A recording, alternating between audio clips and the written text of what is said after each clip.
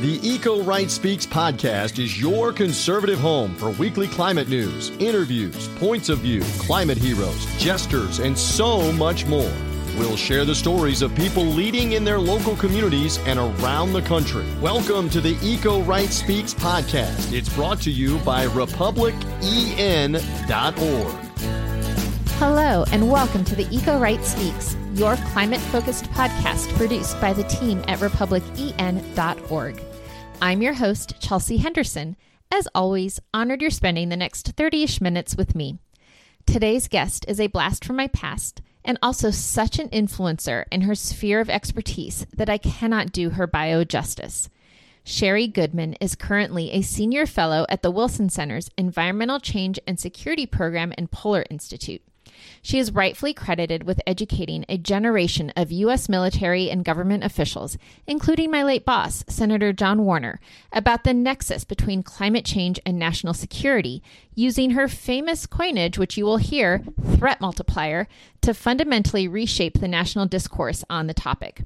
A former First Deputy Undersecretary of Defense, Environmental Security, and staff member on the Senate Armed Services Committee, Sherry has founded, led, or advised nearly a dozen research organizations on environmental and energy matters, national security, and public policy. So recently, the Department of Defense and the intelligence agencies released reports detailing the extreme threats to national security that we face due to unmitigated climate change. I'll save the details for my conversation with Sherry, so don't go away. Coming up next, my conversation with Sherry Goodman.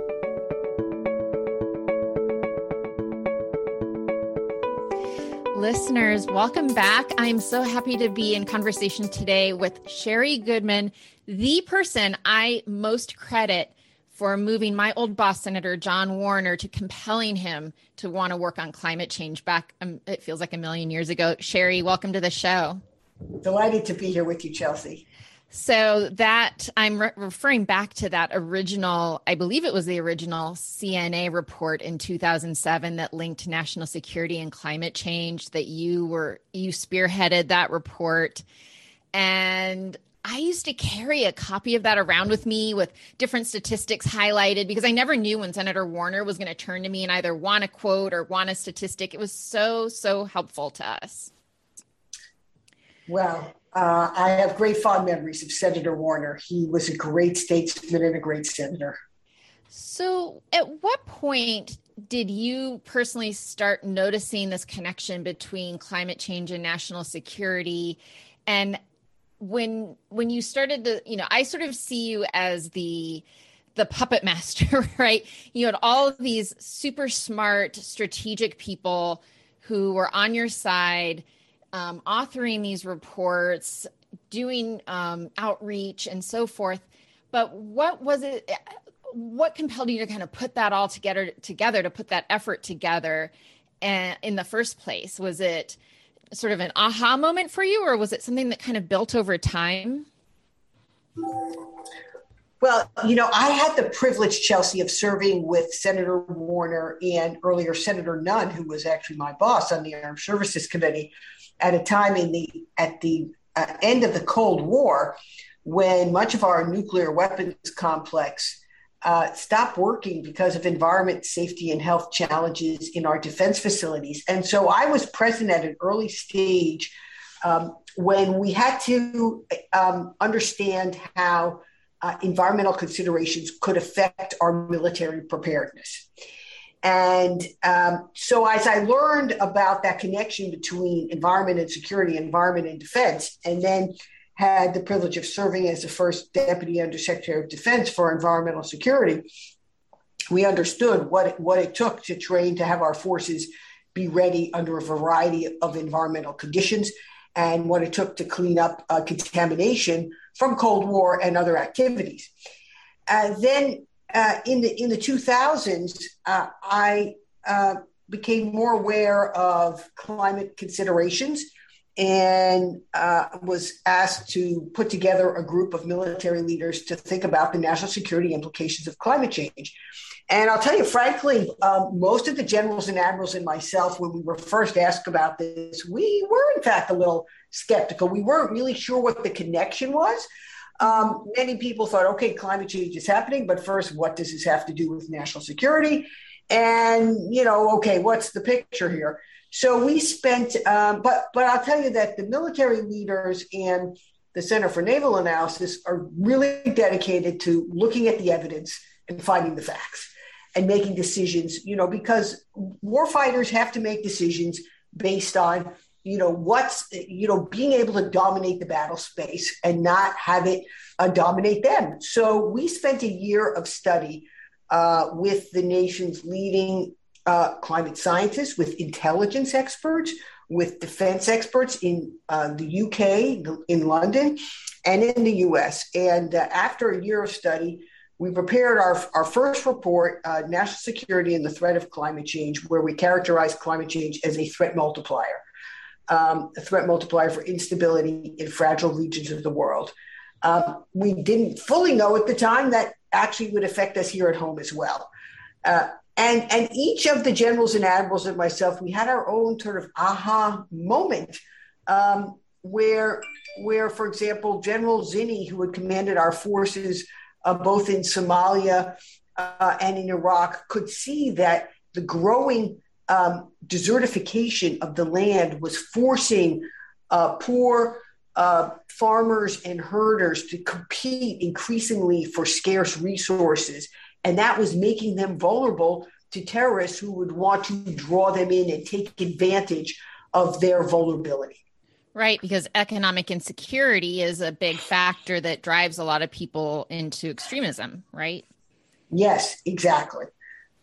I believe you coined that threat multiplier term. Is that right? Was that something that do you take ownership of that? I do. I recall sitting around the conference room at CNA with the members of the CNA Military Advisory Board as we were coming to closure on our first report, dotting every I and every T, and then thinking about, how do we communicate this somewhat complicated report, very deliberately written in language that was relevant to the national security community. In other words, we wanted to write from the perspective of a warfighter and a national security professional, because the very thing we knew at the outset was we were not tree huggers. So we knew that. In fact, we didn't get into it for that reason at all. And so we needed a way to communicate it. And force multiplier, for example, is a term commonly used to talk about technology or other enablers that help make our force more effective. So this was essentially a play on that concept, a threat multiplier, where climate change acts to exacerbate or accelerate other threats we already face, whether it's terrorism, as we've just discussed, or weapons of mass destruction becoming more accessible, falling into the wrong hands. Extremism, now we have seen that in recent times as well, as people become more desperate and fall prey to sort of other causes. Migration of people, right? That could be something that we see happens out of, maybe that's not necessarily that's what's multiplied. That's not the threat multiplier itself. But if you have, climate impacts in an area driving people away, and then those people, for example, let's say it's, the climate activity is happening south of the border, we could see more people trying to come into the U.S. to escape whatever conditions they're facing in their own countries. We are already experiencing that, very much so, Chelsea. I mean, we live at a time with the greatest wave of global migration since World War II. And my parents being Holocaust refugees, I feel it very personally, the refuge that America provided to my parents at that critical juncture. I would not be alive had they not been able to find refuge in the United States and been welcomed from Germany in the late 1930s. Now, today we have migration occurring all around the world, and some of it is fueled, in fact, by changing climate conditions. And in our own hemisphere, what they call the dry corridor, or the Northern Triangle, the countries of Honduras, Guatemala, and El Salvador are literally drying up from prolonged droughts. And so the agriculture that is the mainstay of the economy, particularly the coffee crop, but other crops as well, no longer supports families, and people are fleeing. That's why you have, so many families, young people, children, women, mothers fleeing because they can, and it's of course added to by narco trafficking, corruption, human trafficking, right. A lot of political strife. I mean, it's a cauldron of instability that's occurred now, made worse in many cases by the fact that we have these climate extremes like prolonged drought. So in 2007, when the Center for Naval Analysis, when you all put together this report, I do believe, and I think you just said this, the focus was more on the international, national security, sort of looking outward, right? So strife that other nations might be involved in, that we would either be called in to mediate or to be on one side or the other of. We were looking at droughts, things like this. But I feel like now we fast forward, 14 years. And these reports that came out from the defense and intelligence agencies in September, I believe it was, seems to be a little more inward focused too. So we're seeing impacts and threats within our borders. It's no longer just looking outward to what could happen outside the U.S. We're experiencing national security threats right here at home because of climate change. Absolutely. It is no longer just about the away game. It's a home game now because increasingly we are afflicted by intense hurricanes and flooding and wildfires and sea level rise. In fact, myself, I'm in the middle of my own climate disruption here in New England, where we had a very early northeaster that included a bomb cyclone. We lost power. A tree came down and blocked our street. And there's a vast amount of unexpected destruction for which the community was not prepared because there wasn't warning about the intensity of the storm. And so now we increasingly find, if we go back to the military side, that our military is being asked to support domestic natural disasters, whether it's floods, fires, hurricane relief. Think Superstorm Sandy, think Hurricane Harvey, and Ida.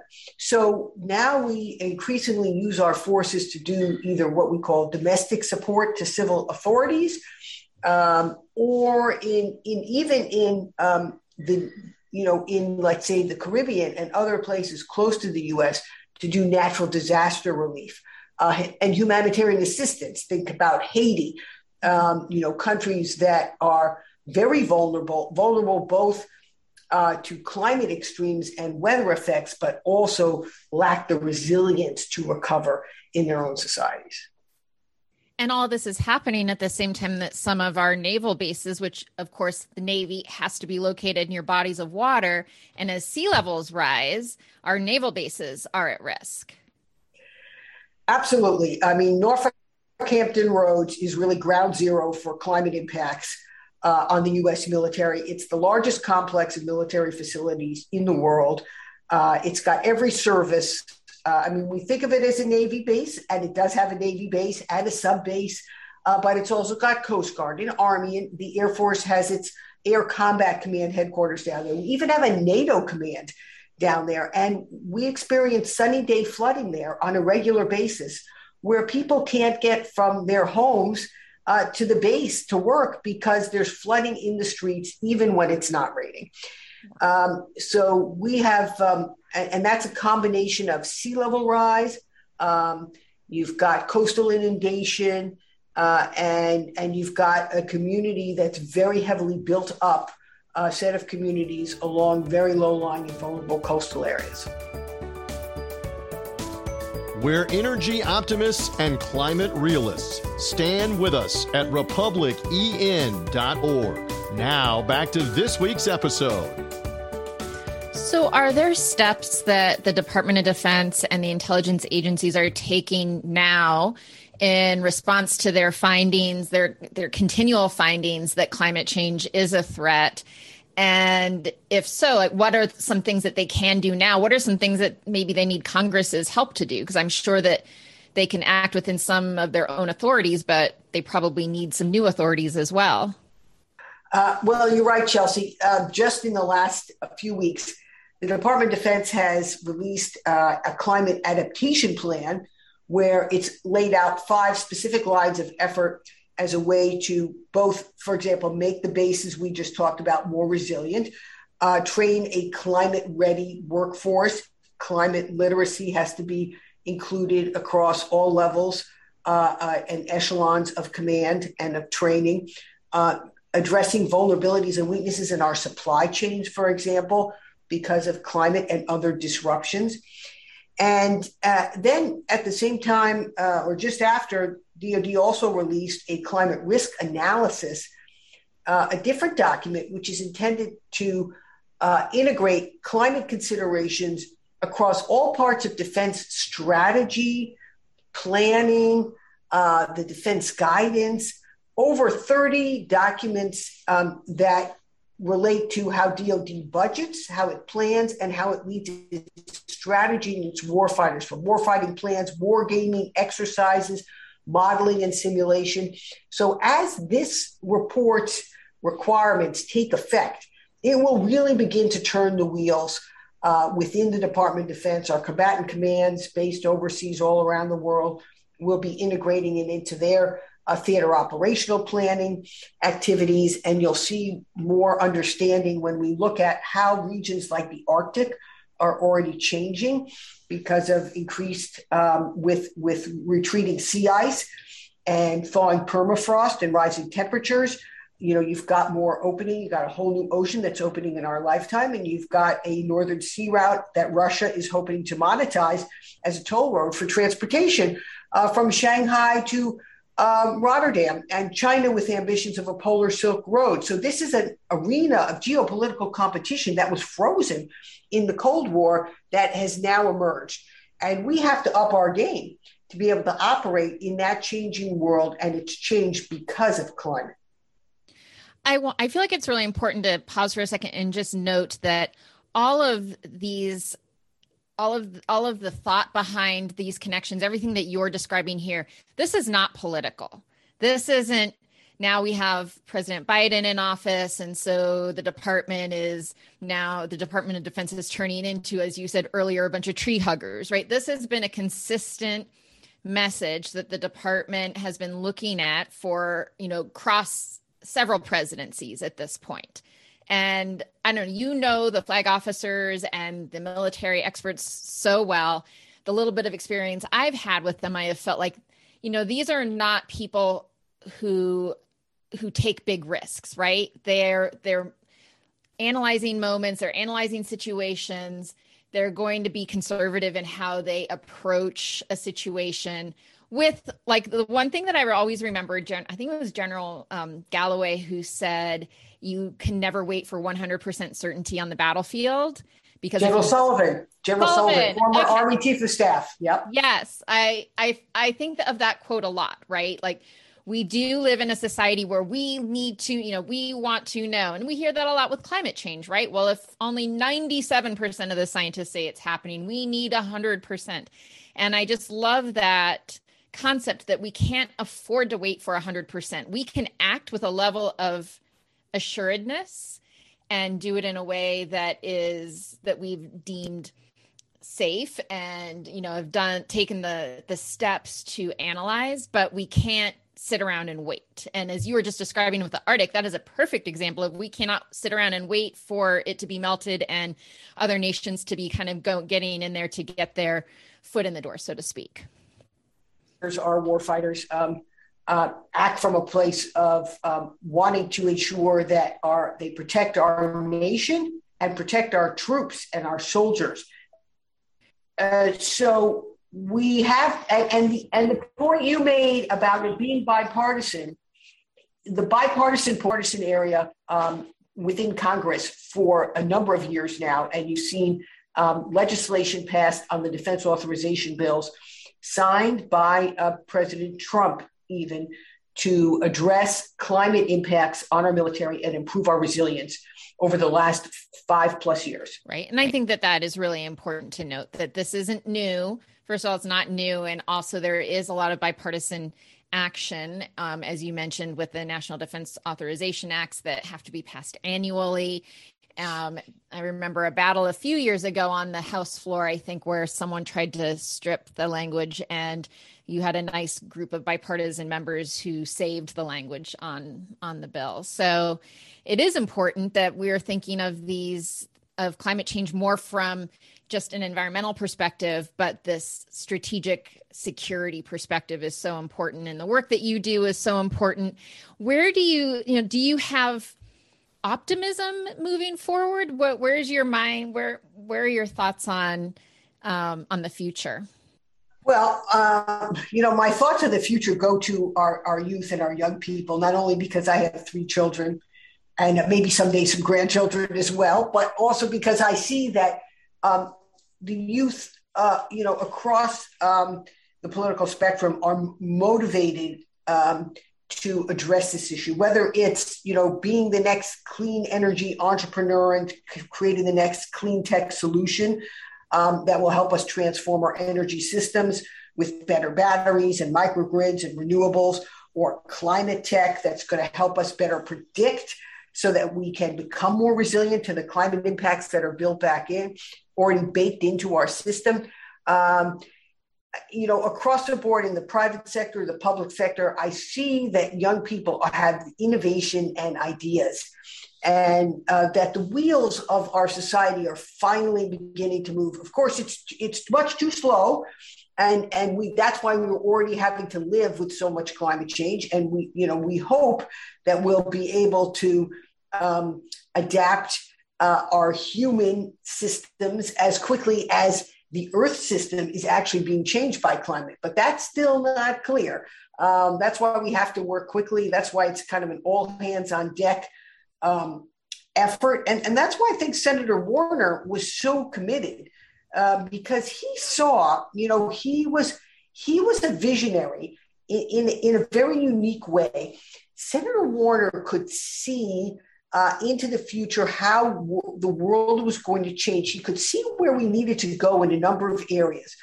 But he also understood his roots and where America came from. He was a Virginian, a statesman. And, he knew that things didn't always change all at once. And that it took time to create community, to create support. And he worked hard to do that and build those levels of engagement that we needed to have. And, so I think, if he were able to speak to your listeners here today, he would say, and I had the privilege of working with him so much over the last several decades of his long life, that, he learned about, in some ways he didn't know it at the time, but he learned about to value the nature and natural systems, and then could see the impact of climate change from one of his earliest jobs in the Forest Service, when he went out west and he worked on the land in Idaho and Wyoming. And then when he went back years later, he could see how the bark beetle had so devastated the forest there. So he had his own aha moment in this area. And then he spent so much time with our military leaders, particularly our naval officers, having served as Secretary of the Navy.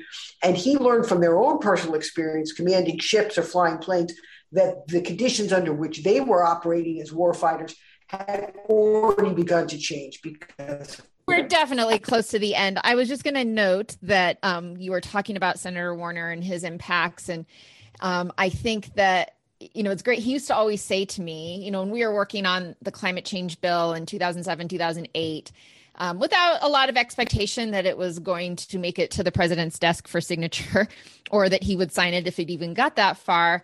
And he never let me be down about that. And he used to say, we're laying a beachhead, Chelsea, we're laying a beachhead, which obviously is a military term. And he was right. We were setting a foundation of, for climate action that, unfortunately, I don't think either of us thought it would take this long, and we would be so many years removed from that and still trying to build on that beachhead. But I do think everything that you do and everything that the flag officers you work with, when you talk about this connection, I think what's really important is just whether you care about climate change because you're worried about national security, or because you're an environmentalist, or because you work on Wall Street and you see the financial implications, or you're a healthcare worker and you see the, rising asthma cases and so forth. There's kind of a message for everyone, right? There's a way to get to everyone about climate change. And so it's kind of identifying who trusted messengers are. And again, you and your messengers were so credible and so helpful when I was working on climate legislation back in the day. And I just think it's really important that we continue to get this message out there. Well, I couldn't agree more. And I'm so glad, Chelsea, that you are helping communicate that message to those individuals and voices that are so important to helping to address this problem. Sherry, for those listeners who want to dive a little bit deeper into the nitty gritty, where do you recommend they look for more information? Well, I recommend they look at the Center for Climate and Security website, climateandsecurity.org. We report daily on, for example, what the Defense Department and the intelligence community are doing on climate risks, and we have an exciting community of practice of people interested in climate security who are participating. And I would urge anyone who wants to know more about it or get involved to look at that website and sign up for our regular blogs. Great. Well, I thank you for your time. Listeners, Sherry doesn't have power, so somehow we were still able to record this conversation. I hope that the weather improves for you and that you don't get this storm that's sitting on top of DC right now. And I hope that our paths will cross in person at some point in the near future. I do too, Chelsea. Thank you for reaching out to me. It's really been a pleasure to talk with you today. Price, happy November. Happy Halloween. What did you dress up as? Halloween. You know what I did on Halloween? What? I turned out all the lights in my house and I blew out all the candles and I hid because I forgot to buy candy, and because I got my COVID booster, my shingles vaccine, and the flu shot all on Friday night, I was just not really feeling like I wanted to go back to CVS to buy candy. So I was like, all right, if my house is dark, no one will knock on my door. And you know what? No one knocked on my door. So you were feeling spooky scary is what you were doing with all those shots. Not that you're scary. You're not scary. You know what I mean. I know what you mean. All right. Appreciate Sherry Goodman joining us. She was awesome. She's so resolute, confident. I love the national security aspect and the DOD and the military side of things, because that is oftentimes one of the forgotten aspects, areas where climate change is having a major impact on military installations, not just here at home, but U.S. military bases around the world. Obviously the Navy is, we know at sea. We know that those bases are typically in ports, and with sea level rise, you just pick one of them. They're being affected, some obviously more than others. But man, she delivered some really good information. I loved hearing her talk. One thing that I just find so fascinating is that when I first kind of dove head into climate change, we talked about climate change and national security more like the threats are going to be abroad, right? So the U.S. is going to be called in to either mediate or perhaps even engage in warfare on one side or the other for resource shortages like over water, that kind of agriculture, that kind of thing. And there wasn't a lot that we talked about that were threats here at home, right? It was sort of outward looking. And fast forward 14 years, and guess what? Now the threats are internal as well. So I thought that was an interesting update to get from her. She's just so well-versed and so deep in these issues. And so I really enjoyed having her on the show. Plus, it was just fun to see somebody that I used to spend a lot of time with her. So it's been a while. It was nice to be back together, so to speak. Download, listen, subscribe. Make sure you, obviously, if you're listening to this podcast, I'm going to say, going on a limb, that you probably do subscribe. But if you are a first-time listener, please, your Apple Podcast app, Spreaker, Google Podcasts, wherever it is you get your podcast, just search Eco Right Speaks and hit that subscribe button. And I will let you put the plug in for a 5-star review, hopefully, in a comment. But you can do that all there right at Apple Podcasts. We appreciate everybody that has subscribed up until this point. And we hope that some of you that are first-time listeners right now will continue to listen by subscribing on your favorite podcast app, Chelsea. That's right. And it's so easy while you're there to leave us a review. And in that review, we've been asking people to throw their questions for Bob, but you can put a question for me or for Price or a guest you'd like to hear from. You can email us also with those questions or that information. So we try to make ourselves really accessible to you, our listeners, because we wouldn't be here without our listeners. So just really, really excited that we're wrapping up season 3, Price. I never thought we would make it this far, but here we are. And it's all because of you people who are listening right now. Who do we have next week on that note?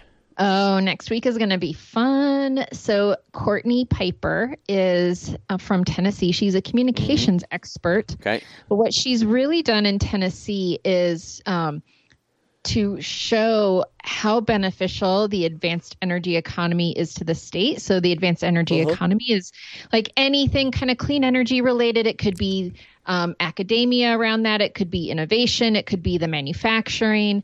So really all aspects. And, Tennessee is like a top producing state for electric vehicles. It has the national, Oak Ridge National Lab. So it's really a center of innovation that I'm pretty sure the other 49 states aren't really super aware. Well, maybe some of the other Southeast states, because they're all competing to be the EV, top EV state. So I just find her work fascinating and also really important. We're looking at, to sort of shift it to the politics, a red state that is doing a lot, contributing a lot to the clean energy economy. And so she's going to talk about that. She's a lovely person, super smart, and great communicator. So she will be our next week's guest. Well, speaking of Tennessee, shout out to a few new members. Tom S. in Tennessee, Michael I. in Alaska, Brenda B. in Ohio, Darlene P. in Massachusetts, and Sally H. in Montana. Republican.org/join. That is where you do it. We make that plea and plug every single week, and we will leave it right there, Chelsea, until next week when we can do this one again. All right. Well, I will see you then, Price. Great work, Chelsea. We'll see everybody next week. Have a great weekend. We'll talk to you soon. Thanks for listening to this week's edition of the Eco Right Speaks podcast, brought to you by the team at republicen.org. Make sure to visit republicen.org to learn more and find out how you can be a local Eco Right leader.